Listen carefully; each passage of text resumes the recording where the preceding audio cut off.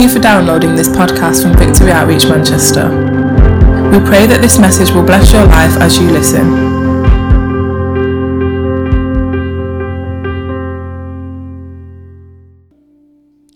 From a scripture in Isaiah today, chapter 54,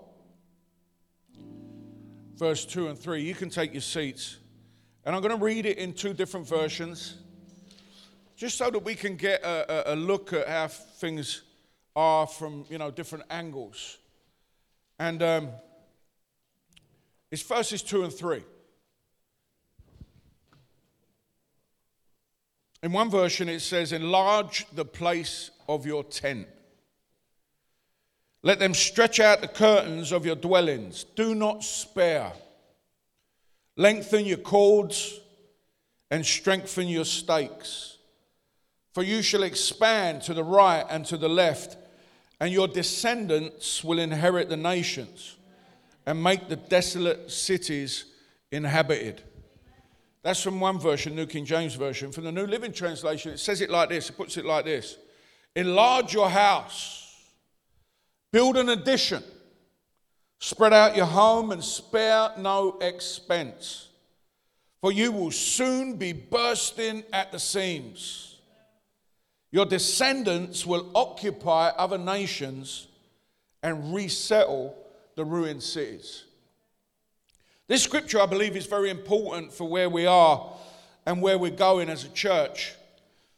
And one reason why it's important is the context of this scripture. Context is very important. Context is key whenever you're reading scripture. Whenever you're anywhere in life, actually, context is key. I think sometimes we don't give context enough attention. But context is key. Context are the circumstances that form the setting for an event, a statement, or an idea, and in terms of which it can be fully understood. That's the content. The context. It gives us an understanding of what really is being said, what really is going on, what really is being thought. Context is really important. Context gives us understanding about what's taking place.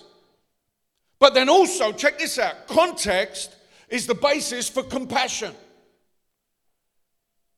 Compassion is really, really key. It stands at the top of the pyramid of emotive actions.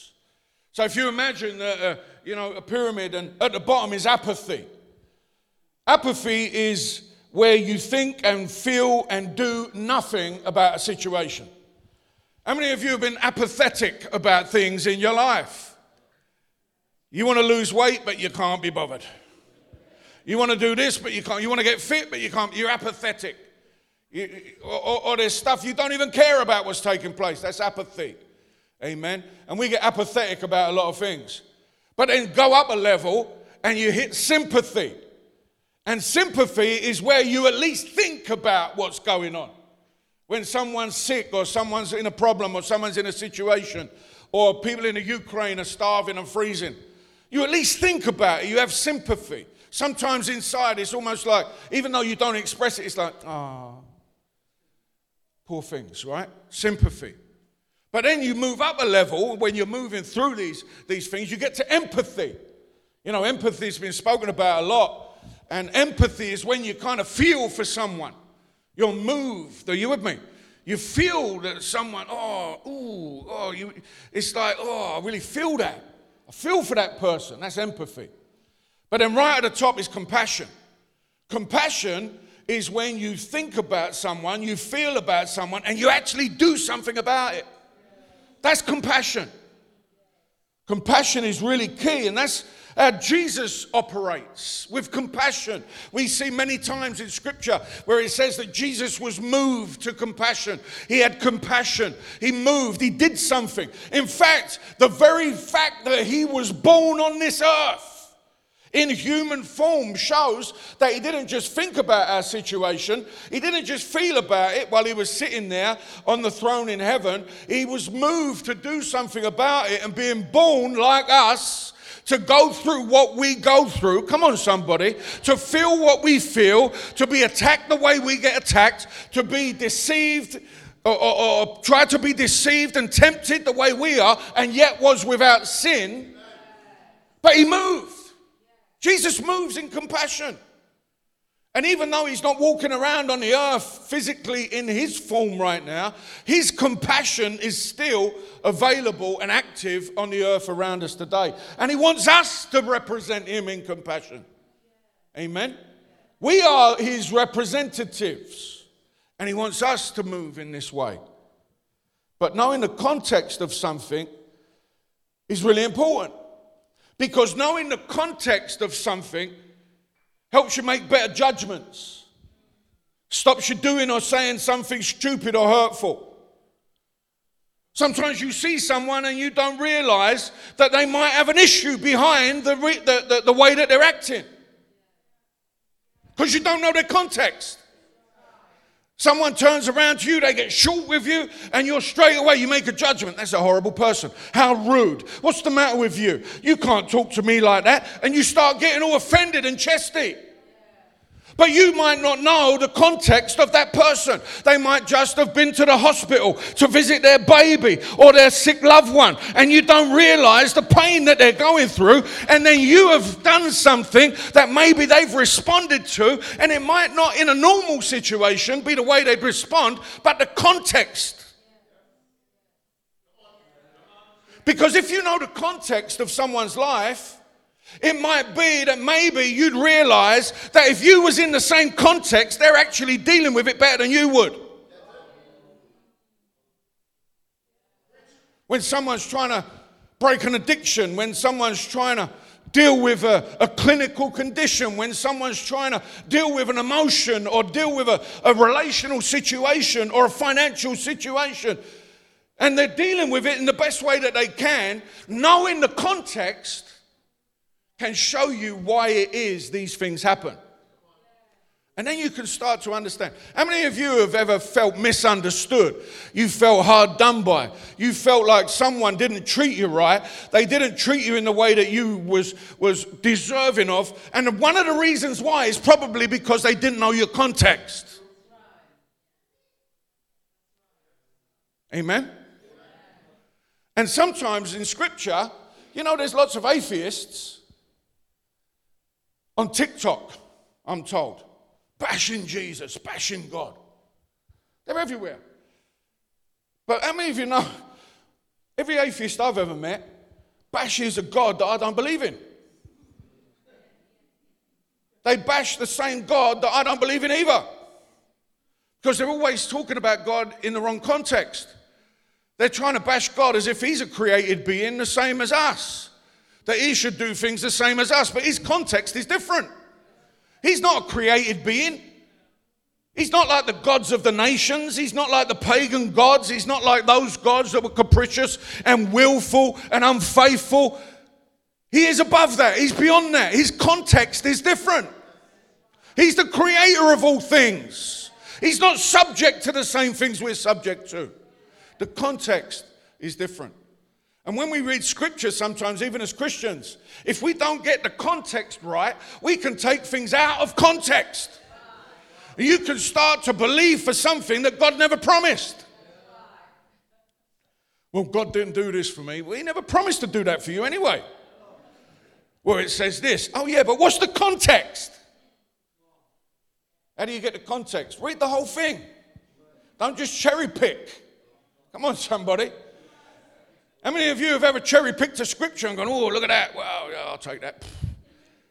And it's actually talking about something completely different. And if you read before it and after it, you'll realize you've just taken a scripture that's going to end in judgment. Context, very, very important. This scripture that we just read is all about God promising a broken and captive people that there was a shift coming. These people had been broken and taken into captivity by other nations. But God was saying, listen, oh barren woman. I mean, if you know that there's nothing as heartbreaking as a barren woman Someone who's barren, something that's barren. In Scripture it says that they can never get peace. They can never find their fulfillment. It's heartbreaking. That's the imagery that's being used. And it was like Israel were meant to be the people that God shone through. He was the one that divorced all the other nations at the Tower of Babel, gave them over to the rulership of the sons of God, the angels, the principalities. And he said, I'm going to take for myself a people that are no people. I'm going to take these people, I'm going to start again through one man, Abraham, and I'm going to make a nation for myself. He says, and I'm going to shine through them, and I'm going to show my glory through them, and they are going to be the ones that go out and fulfill my plan in the earth. But here they are now, broken and in captivity. Why? Because how many of you know sometimes we can get distracted in our lives? Sometimes we can start off well and we can be walking in the path of faith. We can be walking, following the pathway that God has for our lives. But distraction can come. We can take our eyes off of the one who saves us. We can take our eyes off of the one we should be grateful to. We can take our eyes off of his purposes, and all of a sudden this looks good over there, or that looks better over there, or maybe there's a shortcut. We're going through a hard time and that looks like a shortcut. And you take the way of distraction, and then you end up far away from God. You end up far away from glorifying him. You end up far away from the place of blessing. And it happens. And so God sometimes allows us to go into places and situations to deal with that part in us that has taken us away from God's will. He does that. He allows it. He chips away with time and circumstance, sometimes other things. You've heard me say it before about the Michelangelo method. In my book, I wrote a chapter called The Michelangelo Method, about how God deals with people. And Michelangelo, the sculptor, was sculpting a statue of David 3 stories high out of one block of marble. And the legend goes that he was up on the top of the scaffold, tapping away at Jesus' face. And one of his acolytes, one of his apprentices, shouted out, "Maestro, what are you doing?" Said, "I'm sculpting David." Said, "How do you know what bit to chip away?" He said, "I just chip away everything that doesn't look like David." But in our lives right now, God uses time and circumstances to chip away everything in our lives that doesn't look like Jesus. Sometimes you get pride that rises up. And how many of you know pride goes before a fall? We can start to think that it's us that's doing it. You started off so weak, you started off so broken, God fixed you, and now here you are, and you're starting to do well now. And instead of giving God the glory, you start taking it for yourself. Well, look at me, I'm so educated. Listen to me, I'm such a great singer. Look at me, what a musician I am. Look at me, how powerful I am, how rich I am. Look at my house, look at my car. Look at my six-pack. And we become foolish, don't we? We turn away from God. We start to want to take the glory. We want to get the pats on the back. But how many of you know the pats on the back are addictive? We want reassurance from men, don't we? We want men and women to pat us on the back and give us their assurance and let us know we're doing good and we're doing well. What are you, a pet? Are you a pet that you need a pat? Are you with me? Would you beg for a treat? You're like, no way, never, not me. But you do that, don't you? We do that. We all do that from time to time. We beg for treats. The world system gives us a little treat, gives us a pay rise, gives us a job over there. It gives us this. It tells us you can have free gym membership for 3 months. You can have Disney Plus free for 6 months, and then after that, it's going to cost you your kidney.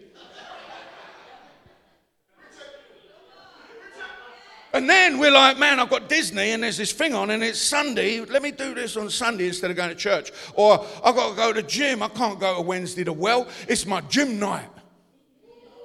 And we get distracted and we go to different places. How does God get us back? First of all, he woos us. He calls us. He draws us with cords of loving kindness. But how many of you know sometimes that doesn't work? Right? How many parents we got in the house? And your little kid starts doing wrong. I mean, if you know, you don't have to teach children to do wrong.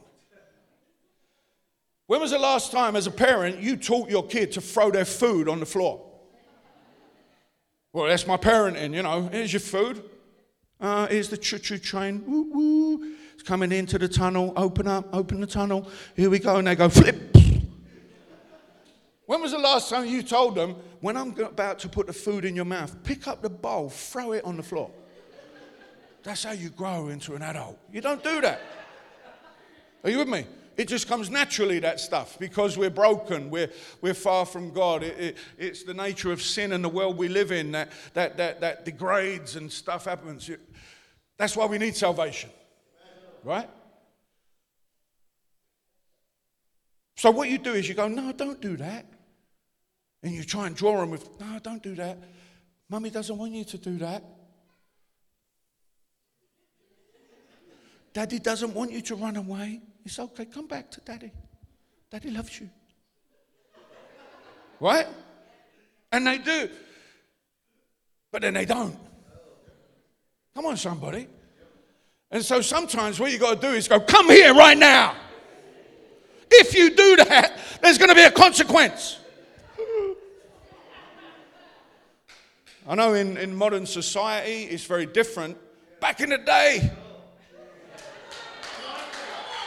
parents back in the day. Come on, somebody. Woe to children from some places. If you ever went against your parents' wishes, hello, your grandchildren would be feeling the punishment. Huh? Amen. Do that again and your legacy is going to feel the punishment. This will be your legacy for generation to generation. We had a saying when I was young in the East End of London, when we were running the streets like crazy people. Because for those of you that don't know, I was a drug addict, heroin addict for 10 years. I was allegedly involved in serious and organised crime and disorganised crime, allegedly. It's not a fact, it's allegedly. Just wanted to let you know, so people say. And we had a saying, you learn from the cut, not the stitches. And sometimes God allows his people to get cut.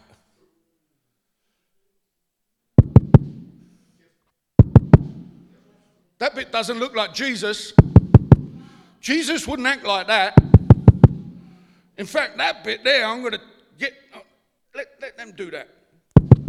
Chop that bit off because that bit doesn't belong in your future. It might have had a big part in your past, but that don't belong in your future. You don't want to take that bit into the beautiful place that I'm taking you. That's not going to fit. In fact, if I don't get rid of that, I can't pour in this. And so sometimes he allows us to go through things. And he allowed his children, the children of Israel, to go through some stuff sometimes because they were going astray. They kept going off track. They kept following other gods. They had other lovers. And here they were in captive, broken. But all of a sudden the prophet comes and he says, listen, oh barren woman, begin to sing.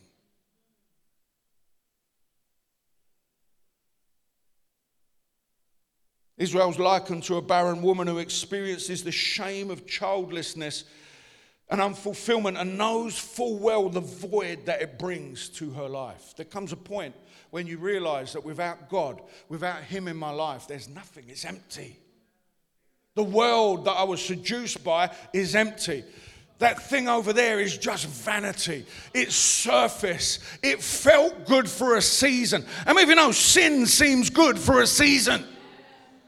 But then all of a sudden, you're left with ashes in your mouth. It's tasteless. It's empty. There's nothing. There's no purpose. There's no meaning. And Israel's likened to this. But then the Lord promises that days of goodness and gladness and fulfillment lie ahead. And that even though right now she's barren and childless and has nothing, that in this time that's coming, her tents will need to be expanded to accommodate the children that are going to be born to her.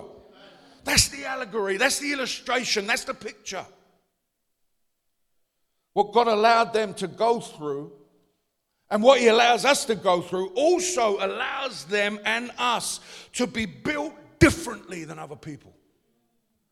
Whenever you go through what God wants you to go through, and you go through it, then something shifts and changes in your life. Something begins to look different. You're different. You feel different. You know you're different. You look different, sound different, act different than the people that are out there that don't know God. You're different than you were. How many of you, since you got born again, you've been acting different than you did before you were saved? You've been thinking different than you did before you were saved. You've been speaking different than you did before you were saved. Let me see your hands. You're built different.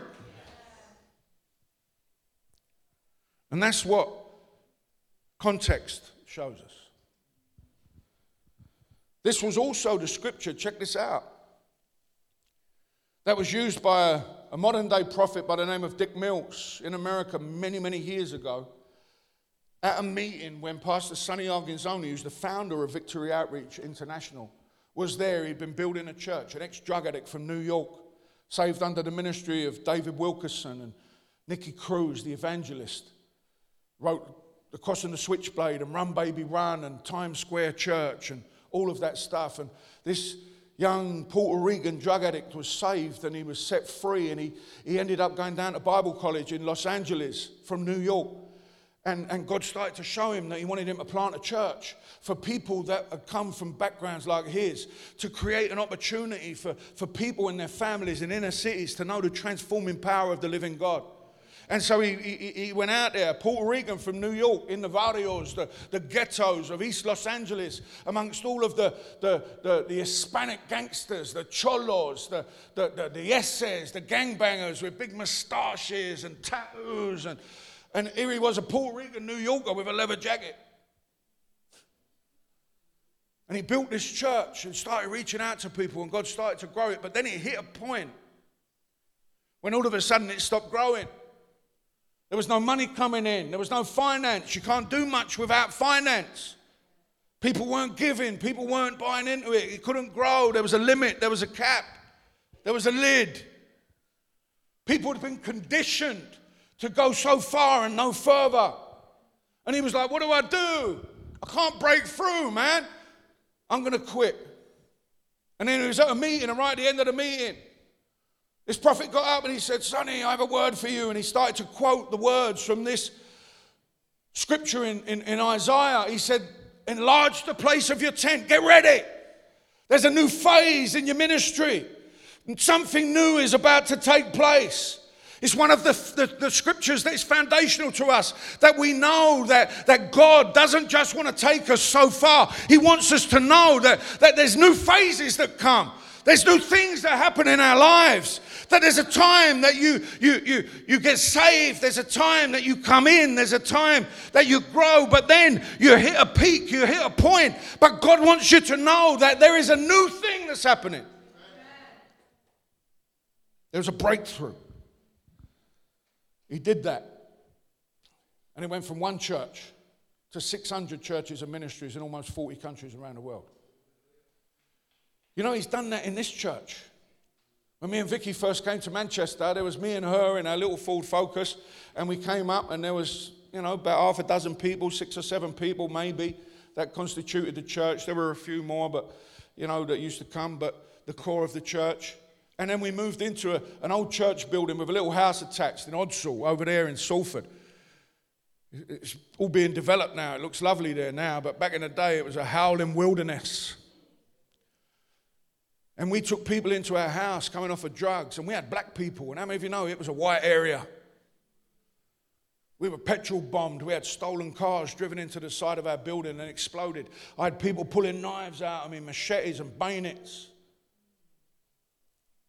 We started to build and we started to grow. And then we hit peaks. Because how many of you know sometimes we get conditioned? We get conditioned to go so far and no more. We get conditioned to go, I'm out of my situation and I'm doing okay, and that's where I've got to stay. It's like fleas in a jar. You remember the flea experiment? When they put fleas in a jar and they put a lid on top of the jar, and the fleas would bounce up and they would hit their heads on the lid. And then one day they took the lid off and the fleas would not jump out of the jar because they'd been conditioned that they could go this far and no further. Sometimes when you come from different backgrounds and you come from different nations, you come from different contexts, you can get conditioned that this is as far as I can go. You get conditioned by the matrix, for want of a better word, that maybe you can get a job and maybe you can get a mortgage, and maybe one day when you're 65 you would have paid off your mortgage, you might be able to retire, you might have enough money to do everything you want to do now for the next 10 years that you're alive, even though you're old and decrepit and your arms and legs are mangled and knackered and you're not as fit as you was, and your beach body now is all saggy and baggy.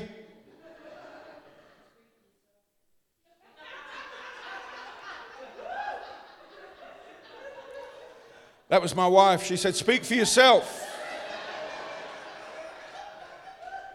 Hallelujah. I've got a lot of things to look forward to. Amen.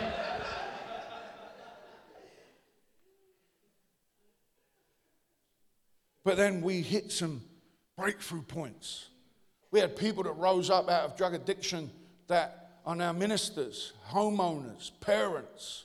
We've had people that came from prostitution that now are married with children and parents. We had people that had been abused in their past lives that now help other people to get out of those situations. We have people that come from different nations that were refugees, that have emigrated into this country and that now are homeowners, they're business owners. Now people are rising up. We have people that are in ministry, in Bible college. We have people that were kicked out of school and now have master's degrees and PhDs. We've seen people's lives transformed and changed. We saw it. We broke out from this church. We planted churches in Liverpool and in Birmingham and in London and in Frankfurt. We've helped out with church plants in Amsterdam. We have a church in Glasgow in Scotland. We're looking at going into Dublin in Ireland. From this church, from people that sat in these seats, they heard the calling of God and went out. We've seen this before, but then seasons change, things happen, things come and go. Sometimes God rearranges things.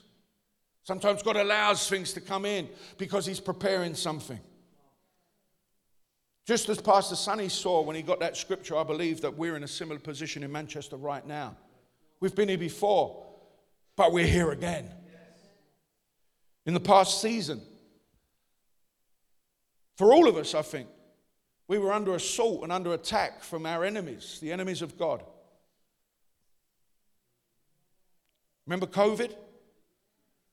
What a mad thing that was. Huh? What a mad thing. It's a real situation.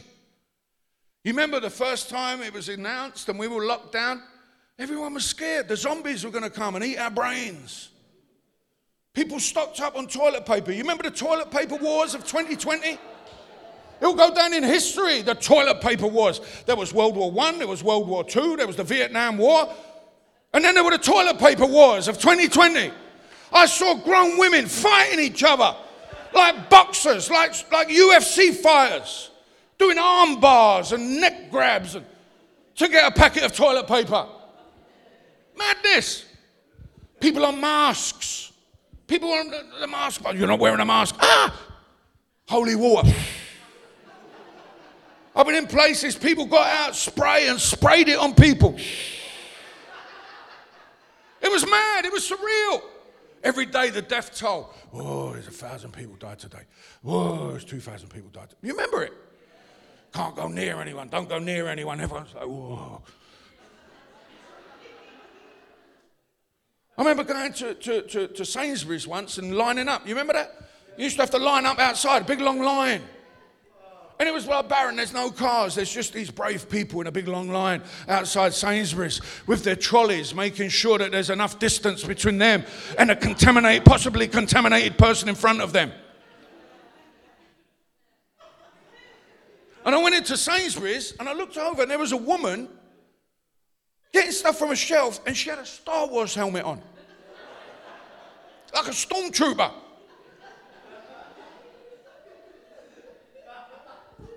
That was it. I was like, I'm done with this, man. I'm done with that. You know what I mean? Somebody's got a shift now. Are you with me? Like,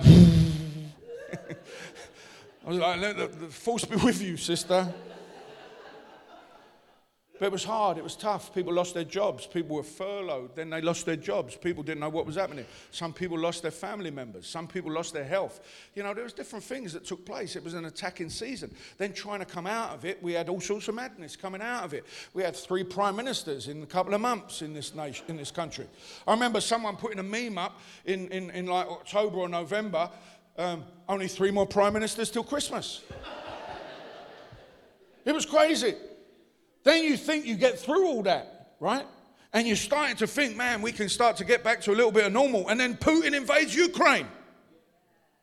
Then there's war, there's madness. Then gas prices go up and fuel prices go up. And the fear, it's fear that's been unleashed against people. How many of you have felt anxious or fearful over the last couple of years, at least once in your life, about something? Come on, let me see your hands. Let everyone see your hands. It's good. It's healthy to let people know. There was an attack that was unleashed against this world by the enemy.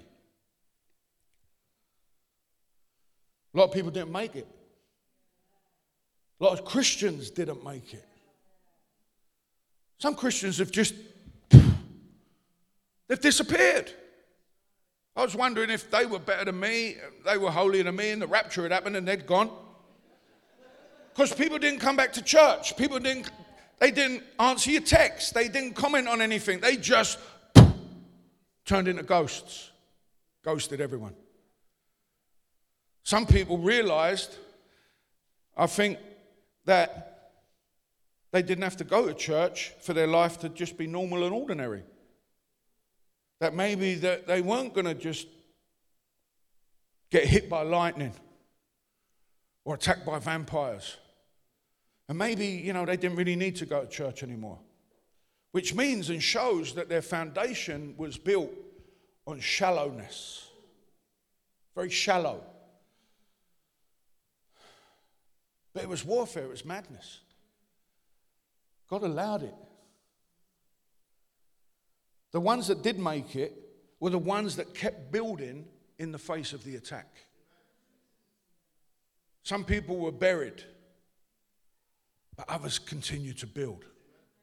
But watch this. It didn't really look like we were building much. I remember in our church, we had one-way systems, right? We had chairs set apart. We had temperature checks when you walk through the door. You walk through the door, it's like, boom! Everyone's looking at it. We got these big spray machines that would go around after the services.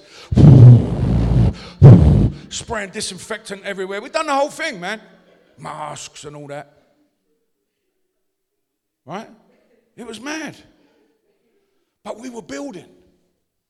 We were building our online congregation. We were building our equipment. We were building the strength of our communities. We had marriage stuff. We had teachings online. We did this, we did that, we did the other thing. We tried to do what we could to stay consistent and stay faithful. And we were building. But what we were building was bunkers. The Lord showed me this.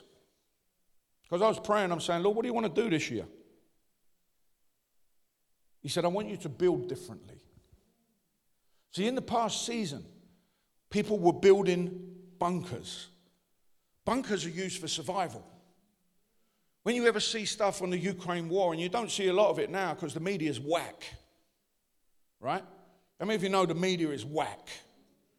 The media used to give us information and we could make make an opinion on it, form an opinion on it. Now it gives us their opinion and we have to work out whether they're giving us the right information. Flipped, right?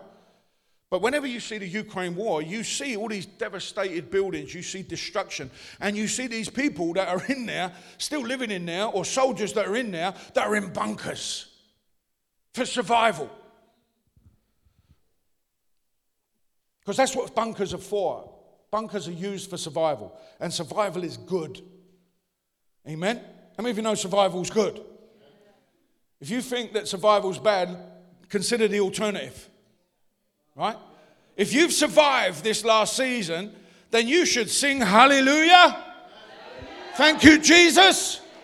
You should look in the mirror and say, you done good. You survived. A bunker is a reinforced underground shelter, typically for use in wartime. It's a shelter dug into the ground, made strong against attack. A bunker is a defensive military fortification designed to protect people and valued materials from falling bombs, artillery, or other attacks. Bunkers are almost always underground. Bunkers are defensive. They're underground. And much of what churches built that were building was underground. It was defensive. It was to maintain. It was to keep. Much of what we did as Christians was to maintain, to keep ourselves defended, to keep ourselves from getting taken out, to hide. But how many of you know you can't stay on the defensive forever?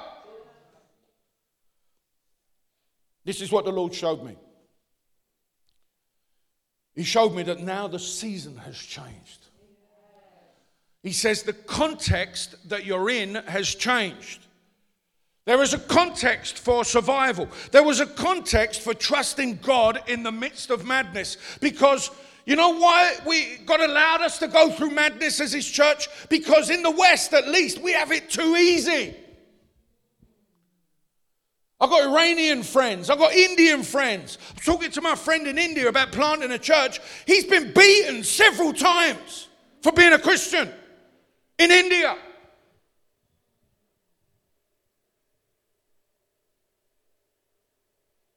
Check it out.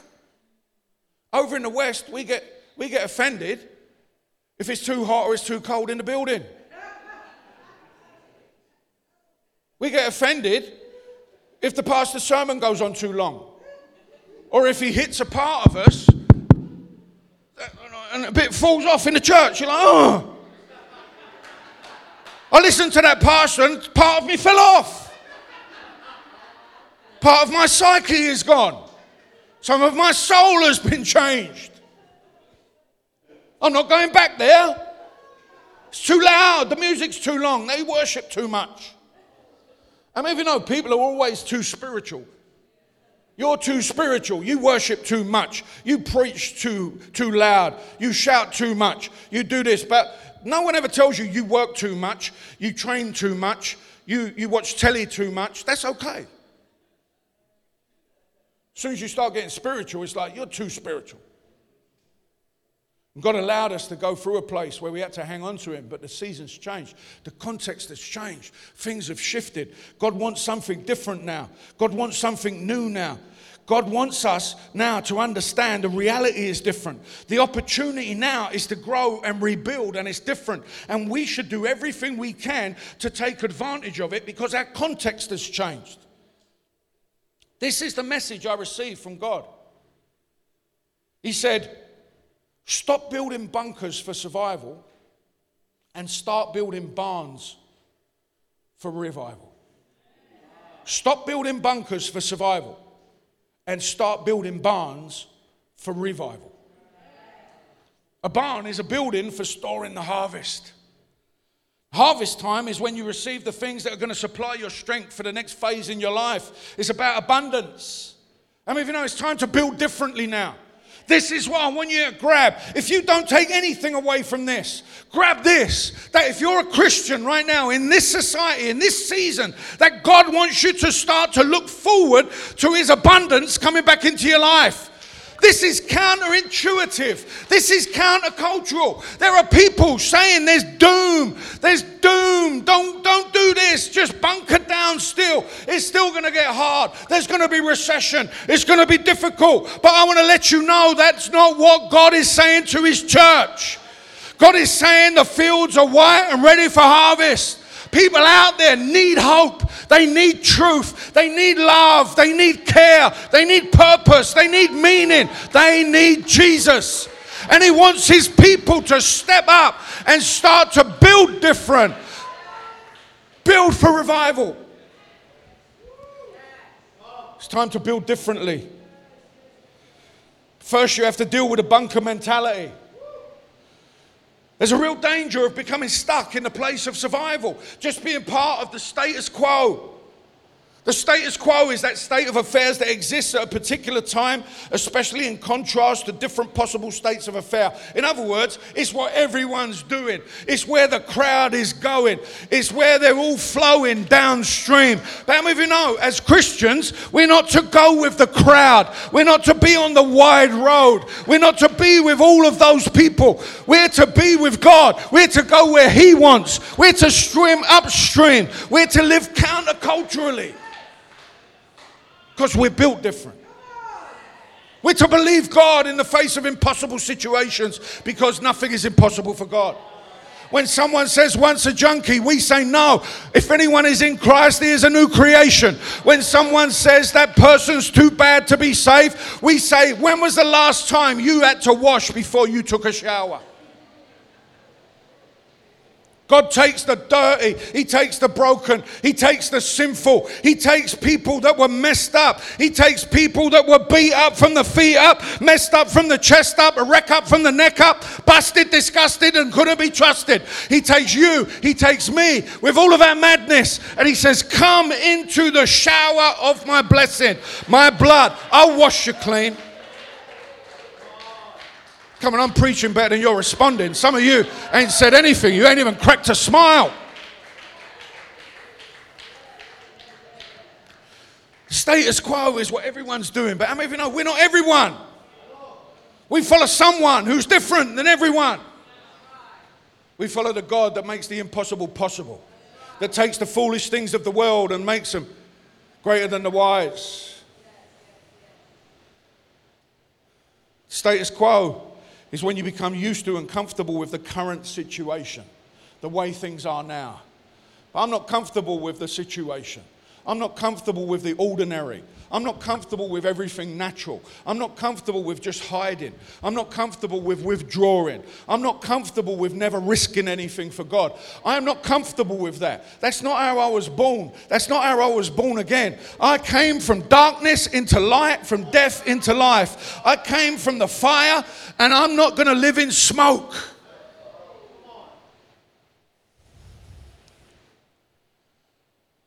You know you got a bunker mentality when you start singing that song, even though you don't know it. Que sera, sera. Whatever will be, will be. It is what it is the words of the bunker mentality. It is what it is. It's bunker mentality. It doesn't have to be like that. Sure, there's a reality, it is what it is, but is that how it wants to stay? Just because it is what it is that how it's always going to is? I don't know about you, but I think that there's a shift coming. I think there's a change coming. I think there's opportunity and possibility to break out of the bunker. When you're in the bunker, you can end up losing the sense of determination to be different and to make a difference. There's no more drive to pursue God's best for your life. You run the danger of just blending into the background in a beige sort of way. You could be a believer, but you're a beige believer. You ain't even taupe or fawn or one of the new funky colours of the palette of today's fashion. You're just beige, like an old crispy thing. Are you with me? And that suits God's enemies just fine. Because if you're a believer and you hold the Spirit of God and the Word of God in the name of Jesus, you're a powerful being, more powerful than you can understand. But if you're just hiding and not doing anything and just defending and just waiting for the enemy to stop and waiting for the bombs to stop falling and waiting for that, God said there's a ceasefire, what are you going to do? But you're just there, still there going, I'm not sure yet. Is it safe to come out? I'm quite comfortable in my bunker. I feel quite safe. And the enemy is just not doing anything. He doesn't have to do anything. He's got you captive. But God wants to set you free. Just like He set them free in the time of Isaiah. He said you were a captive, but now the context is changing. Now I'm going to release to you something new. There's hope, there's newness. Now begin to enlarge, begin to build, begin to renew, begin to refocus. As long as you're in a static bunker, you pose no danger to God's enemies. Survival's great, but the survival mentality is purely defensive. It looks like the picture of a boxer against the ropes, just covering up because he's taken a pummeling. And I want to let you know, if that was you and you were up against the ropes of life and you were defending yourself and you were getting hit, as long as you defended yourself, you weren't knocked out. If you haven't been knocked out, well done. There's still opportunity for you. But at some stage, at some time, you've got to go from being defensive and you've got to risk opening up your stance and looking up and seeing where your enemy is and maybe giving him a jab and maybe giving him another jab, and then he backs off, and then all of a sudden you come in with a hook and you come in with an uppercut, and now you're on the offensive and now he's backing up and your enemy's up against the ropes. And it might even be that this season is the one that you give the enemy a knockout punch.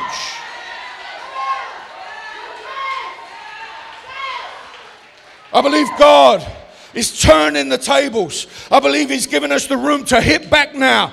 And all you have to do is risk opening up and getting out of your defensive posture and risking it for God and saying, I believe that you are the God of all creation. You are the one who blessed everyone. You are the one who came. You are the one that won. You won the victory. Is he not the same God that set you free, that opened your eyes, that changed your loved ones? Is he not the same God that healed your sickness, broke your addiction? Is he not the same God that provided for you in times gone past? Is he not the same God that you hear about, that he's healed the sick, he's opened the eyes of the blind, he's cast out demons, he's cleansed the lepers? What God do you serve? I know my God. And this is a time not to build bunkers, but to start building barns, because there's a harvest coming. There's a harvest of souls, of loved ones, of young people, of old people, of lost people, of broken people, of confused people. And he wants to bring them into a place that has meaning and purpose, a place where you can find dignity, have belonging and destiny.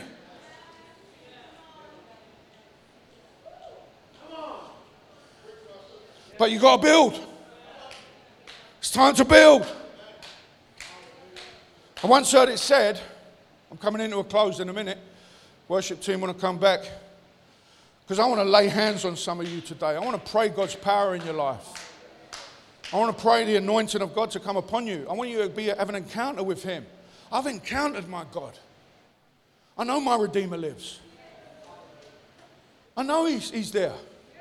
He's always been there. He's come in different times. When I was on the streets, when I was just a black-hearted, murderous, gang-involved, violent drug addict, seeking death and destruction, and he came into my miserable life and shared his love for me. Someone that didn't feel I deserved any love, someone who didn't feel he deserved any forgiveness, but he came into my life and he loved me and he forgave me and he embraced me 28 years ago, and he has always done the same thing. When he set me free, when he healed my wife of cancer, when he saved my children, when he caused Lily to live when they said she was dead. I've seen it. I've seen him in your lives, many of you, when your lives were broken. I've seen him in Pastor Kevin's life as just a little young drug addict in Scotland. Now he's a minister. Now he's serving God. He's coach of his son's football team. He's been a governor of his children's school. God is using his life. I've seen different people come in. I've seen Bridget come in. I've seen Sue come in. Teresa come in. I've seen these men and women. I saw my wife come in. He's the same God. It's time to build. But watch this, last thing. I once heard it said, and I kind of believe it, that God won't give you just what you pray for. Because some of you pray some stupid prayers. Some of you pray dangerous prayers. Right? I heard it said that God won't just give you what you pray for. He'll give you what you're prepared for.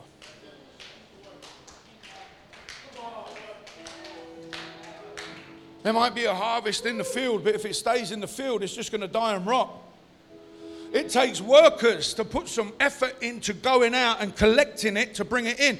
But if it don't go into a place where it can stay and it can be stored and it can be taken care of, then it's just going to be rotting again. So you can have a massive harvest and a little barn like a garden shed. That's cool. You get a garden shed blessing. But what about if you've got a big barn? Then all of a sudden you have more for people to feed on. And then, not only do you eat all your seed, you also store some to sow again in the next season. It gives you a legacy. It gives you a future. It gives your children something to come into. It gives your children's children something to come into. Because you enlarge the place of your tent, you give them room. God has been preparing us through hard times, that we would know that our God supplies our needs even when we don't have any power to do it ourselves. Even when you felt that you couldn't go on, you couldn't pay the bills, you couldn't make the rent, you couldn't eat, you couldn't do this. How many of you know you gave to God, you sowed and you reaped. God came in and he blessed your life. You're still here, you're still living, you're still breathing, you're still eating, you're still under a roof, you're still able to come to church, you're still able to dress. God has blessed your life. And if he hasn't yet, maybe you need to sow something into him so that you can reap something back. Maybe you need to sow some seed so you can reap some harvest. But those who have sown in tears in the last season, this season you're going to reap in joy. You're going to reap in joy. So we have to think about what we want our future to look like from this day on. You want it just to be the status quo? You want it just to be like everyone else? You want to be beige and invisible and irrelevant? Or do you want to say, you know what, I have been born for a reason, I'm born again for an even bigger reason. I want to know what that reason is. I want to make a mark. I want to make a difference. I want my life to count.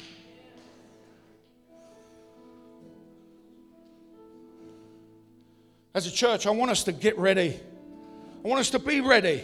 I want us to be prepared for something big that God wants to do. I want us to be where God wants us to be and do what he wants us to do. I want us to believe for something big beginning this year.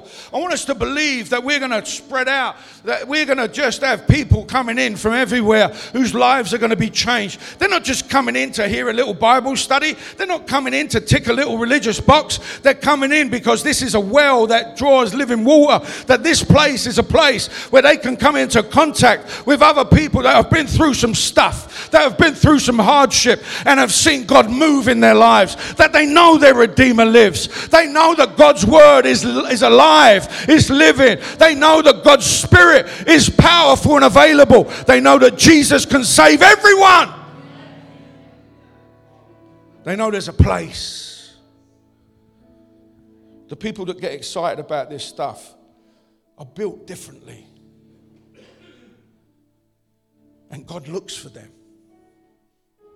And he fills them with his strength. You know why? Because they're going to need it. Oh God, I need your strength in this season. That's the cry of our hearts. Because we're believing you for more, for greater, for bigger. I want us as a congregation to make an impact in this city. But even beyond that, in this nation. Even beyond that, in this generation. I want us to write up things in books in years to come. That there was a move of God in the city of Salford in Manchester. That there were a people that were no people. A people that looked down on themselves, that came from broken backgrounds, that no one thought that could ever do anything great. That God moved upon them and all of a sudden lives were changed. Communities were transformed. Families that were broken were reconciled. Lives that had no future all of a sudden not only had future, but they had meaning. They had purpose. They made a difference to other people's futures. That's what I want. That's what I live for. That's what we serve for, what we sacrifice for, what we invest in. That's what we stand for. And we're going to need God's Spirit. Because we're seeking supernatural. That's above the natural. We live in a materialistic world, right? A world where everyone's concerned with matter. What it feels like, what it looks like, what you think it is. It's matter. But I serve a God who shows us what matters.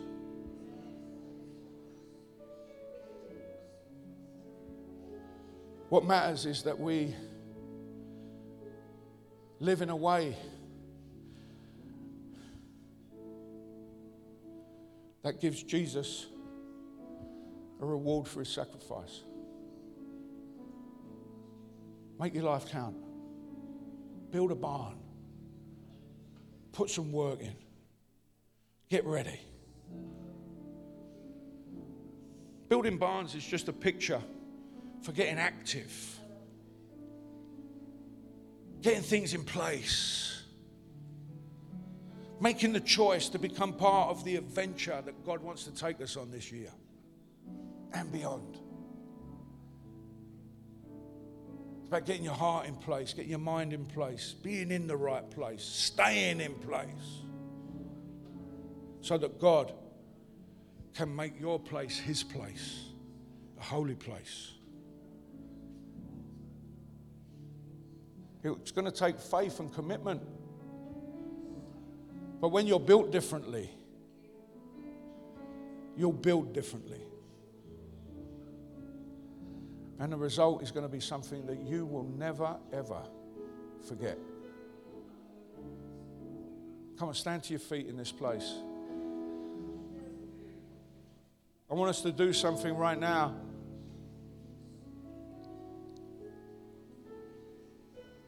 I want us to respond. If God's spoken to you today, man, if God used me at all as a vessel, I'm just like a microphone. I'm just a vessel. If he has spoken and you've heard his voice and it's touched you in any way, I want you to come and build an altar of decision. Now watch this.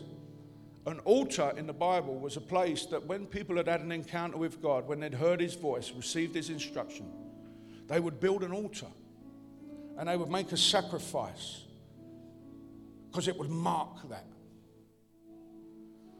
And sometimes now we don't use the blood of bulls and goats because we have the blood of Jesus Christ that has gone before us. He's made the ultimate sacrifice. By one sacrifice, he has forever completed, made perfect those that are being made holy. Positionally, we don't need to make sacrifices, but people still do make sacrifices of praise. They make decisions, they make commitments, and they make altars of remembrance and recognition. But if your sacrifice that you place on the altar of decision doesn't alter you, maybe it was just a good intention. So not all of you are going to come and do this. Some of you are uncomfortable with coming to Walters anyway. Some of you, it's your first time in this church and you don't trust me yet. And I understand. There's nothing wrong with anyone not coming, unless there is. But for those of you, I just want you to say, you know what, God, I heard your voice today. I want to mark it. That this is the time that I build different. And you might come, you might say a prayer to God. God, here I am. This is the time I build different. From this time, empower me to build barns, to prepare myself for what you've prepared for me. Here I am. And then we're going to pray for you. And you might go back. You might not want prayer, but you can come to this altar and stay. We're going to worship for a little bit. But let's make this choice. Let's make this decision, guys. That this year we're going to build different. Our men's ministry is going to be different, built different this year. Our women's ministry is built different this year. Our gang ministry, our youth ministry is built different this year. Our kids ministry is built different this year. Our worship is built different this year. Our prayer is built different this year. Our giving is going to be different this year. Our production and media is going to be different this year. Our greeters and ushers and connection teams are going to be different this year. Our hospitality and cafe is going to be different this year. Our lives are going to be different this year. My prayer life is going to be different this year. My reading is going to be different. My study is going to be different. My outreach is going to be different. I'm going to love different. I'm going to live different. I'm going to believe different.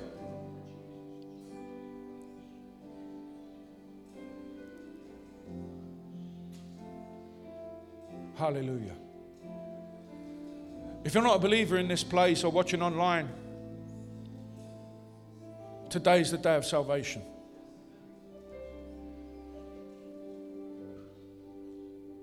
Salvation takes all your wrongs. You give Jesus all your wrongs. And in return, he gives you all his rights. To be a child of God, to be forgiven, to have your name written in heaven forever. To be washed clean, starting anew and afresh. It takes allegiance, not just a mental assent. It's not just believing that Jesus is who he says he is. The Bible says even the demons believe. Even they believe that. There's a lot of people got demonic level faith. Demonic level belief.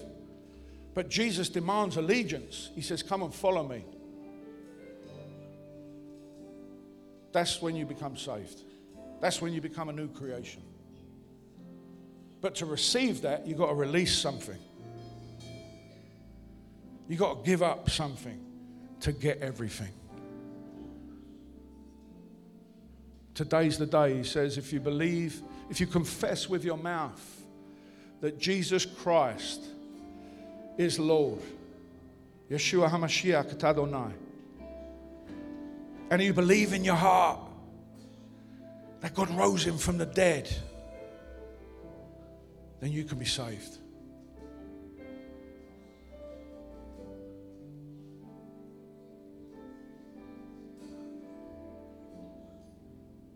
Let's pray that first. Speak it out loud. If you've prayed it before, it's cool, man. You're not getting born again. But it's just a confession of faith in Christ Jesus. Speak it out loud. Say, I believe that Jesus Christ is Lord and Savior, and there is no other. I believe he died for my sin, and that he rose from the grave, never to die again, so that I can be born again and become a new creation in Christ Jesus. Lord, would you forgive me? Would you cleanse me? Would you heal me? Would you set me free? And would you fill me with the Holy Spirit and give me new life so that I can live for you and I can serve you in this life and the life to come. Jesus Christ is my Lord. Now we're going to worship a minute. I just want you to take a moment as we worship, and I want you to make your altar before God about how you're going to build different. Make a decision. Some of you have been, should I go to church? Should I start going to church? Should I get involved in this ministry? Should I start doing that? Should I not? You're still in the bunker, man. You've been peaking, but it's time to get out of the bunker. Make a commitment to something. Get out of the beige and let your life take on some color. That's between you and him. So as we worship, just focus on the Lord right now. As for me and my house, we have decided to follow him, press into him, give everything to him, build different. We're going to see this church build again and grow again. We've been big and we sent out 6 churches. Now we're growing again. We're growing again. We're growing again. We're growing again. We're going to send out another church. Might be another church. Might be you. Might be one of you that goes on the team. It might be you that becomes the pastor. Who knows? Come on, let's worship the Lord a little bit. Victory Outreach Manchester is a family in the city, and we are here for you. Visit us every Sunday in person at the church building or live on Facebook and YouTube at 10 a.m.